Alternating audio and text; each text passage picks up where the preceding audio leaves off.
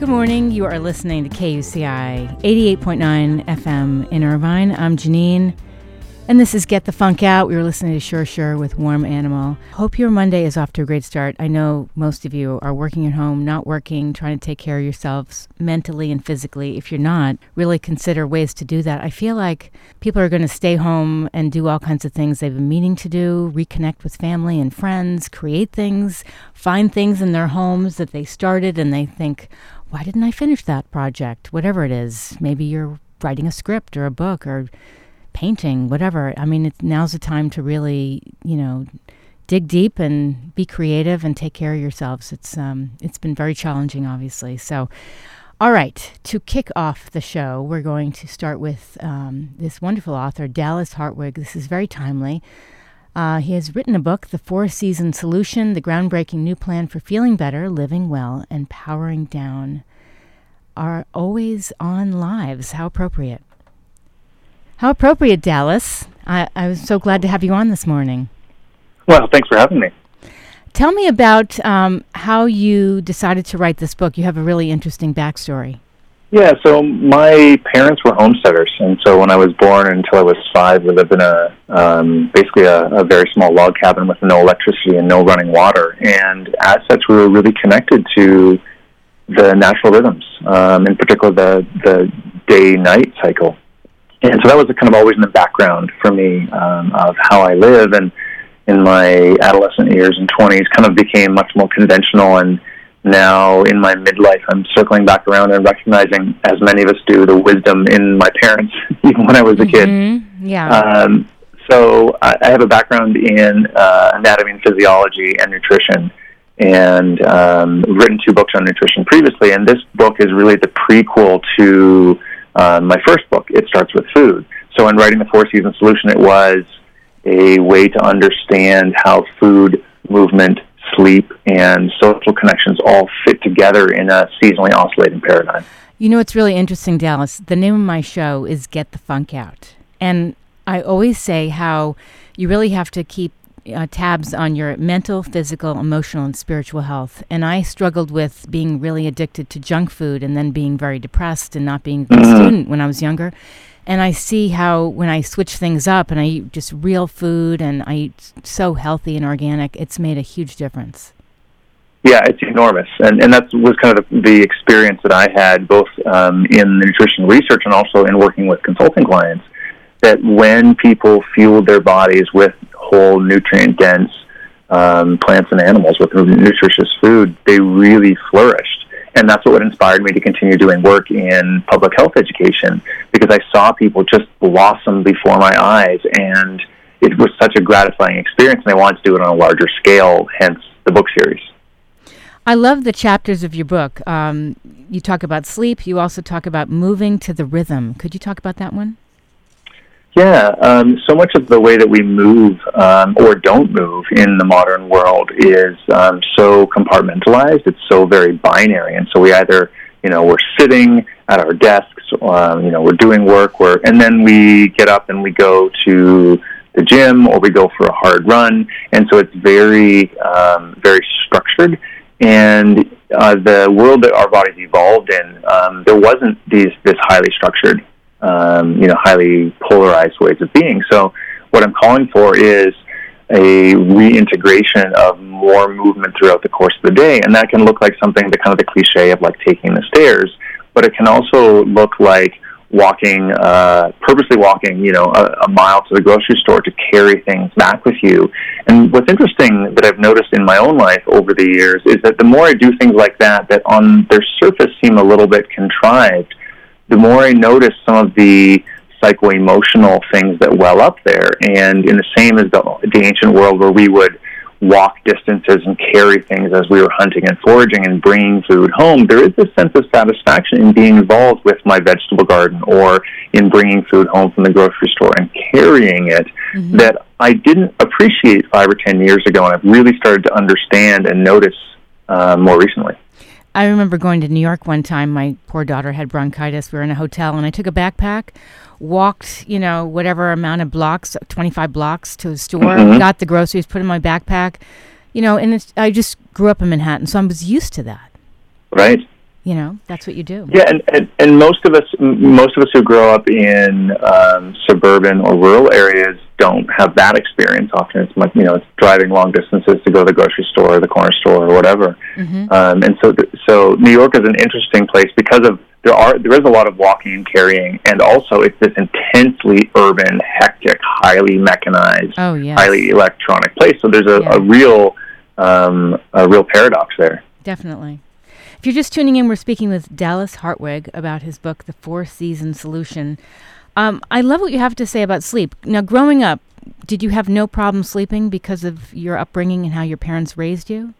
Yeah, I had no problem sleeping as a child and adolescent, and really, for the most part, I've had very minimal trouble sleeping even as an adult, and I attribute this to sort of setting in and grooving in those really good natural rhythms as a young person and continuing that habit on into my life. And occasionally with stress or jet lag or something, I'll have trouble sleeping. But for the most part, as I've developed consistent patterns around dimming the lights, avoiding blue light in the evening, making sure I get bright natural light in the morning so as to stimulate the normal serotonin and melatonin synthesis pathways, my sleep is rock solid other than those kind of extenuating circumstances. I'm so grateful for that because it's such a disruption to our health and particularly our mental health when we don't have good sleep. Right.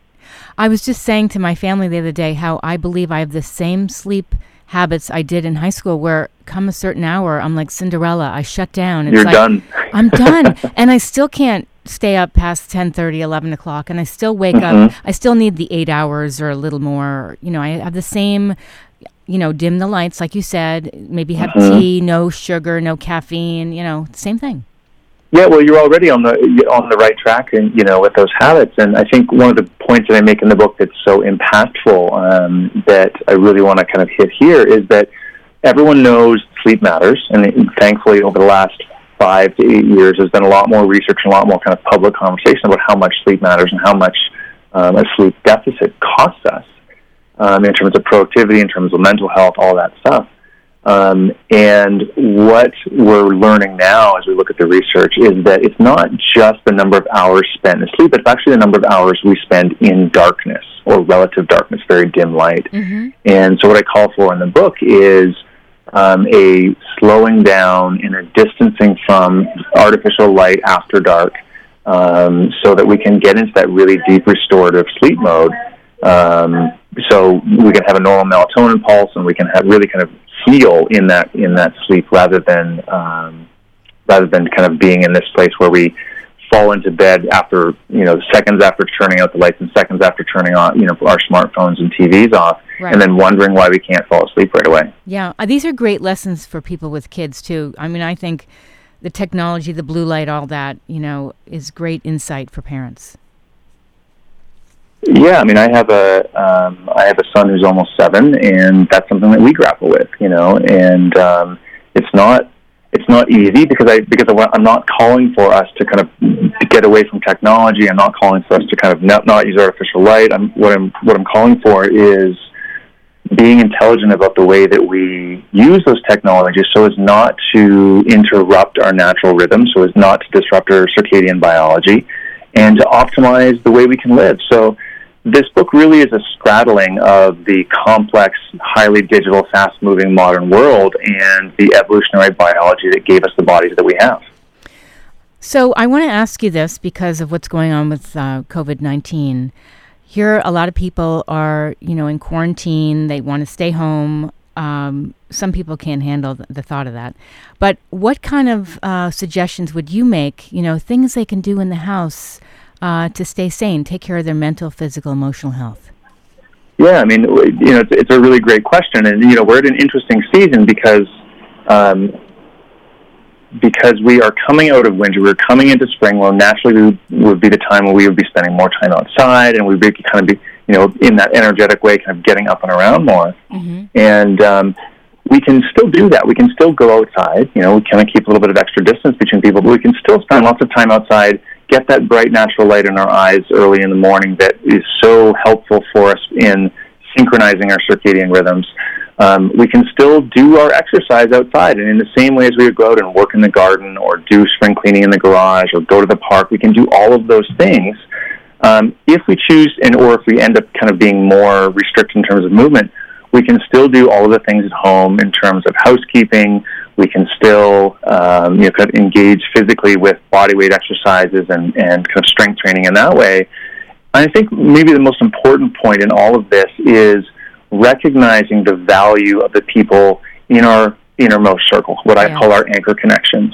Because this extra time at home, whether it's with our kids or our partners or other family members, gives us the opportunity to spend some time face-to-face expressing appreciation and gratitude and being very vulnerable and really deeply connecting, because in times of stress, in times of anxiety, in times of uncertainty, those are the times when social support and feeling like we have a sense of belonging and people who really have our back is the most important thing. And so we have this kind of paradoxical opportunity to really reinvest in the people who matter most to us at the time when we most need the social support. And that's something I would really stress in this time. Yeah, no, that's great advice. Is there anything else you would like listeners to know about your book before we wrap up? Sure. One thing that I wanted to kind of point out, I mean, the title is The Four-Season Solution, and what that's a reference to is that each season has a sort of stereotypical or archetypal experience that goes with it. And all of that comes from biology, all of that comes from the natural world, and there's a really powerful psycho-emotional experience that goes with each of those seasons that we can have in our everyday, every year, and across the course of our lifetime lives.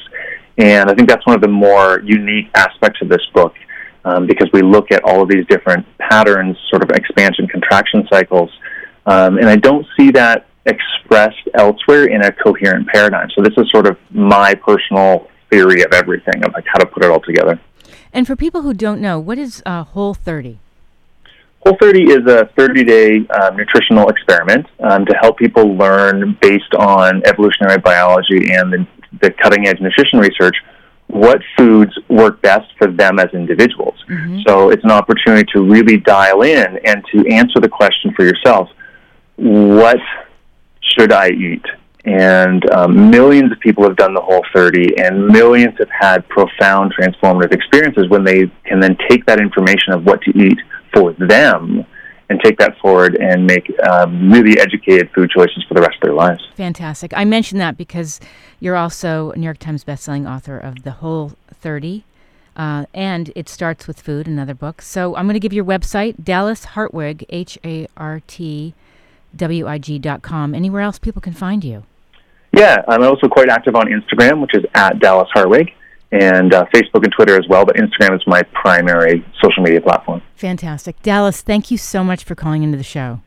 Thanks so much. Take care. Bye-bye. That was Dallas Hartwig calling in to talk about his book, The Four-Season Solution. If you missed any part of this, everything is on my show blog, getthefunkoutshow.kuci.org. Our conversation will be up on the show blog within an hour after I wrap. And I want to mention KUCI's on Twitter at KUCI-FM, Instagram, KUCI-FM, Tumblr, blog.kuci.org, and Facebook, KUCI 88.9. We'll take a little break, and then we'll be back. You are listening to KUCI 88.9 FM. in Irvine.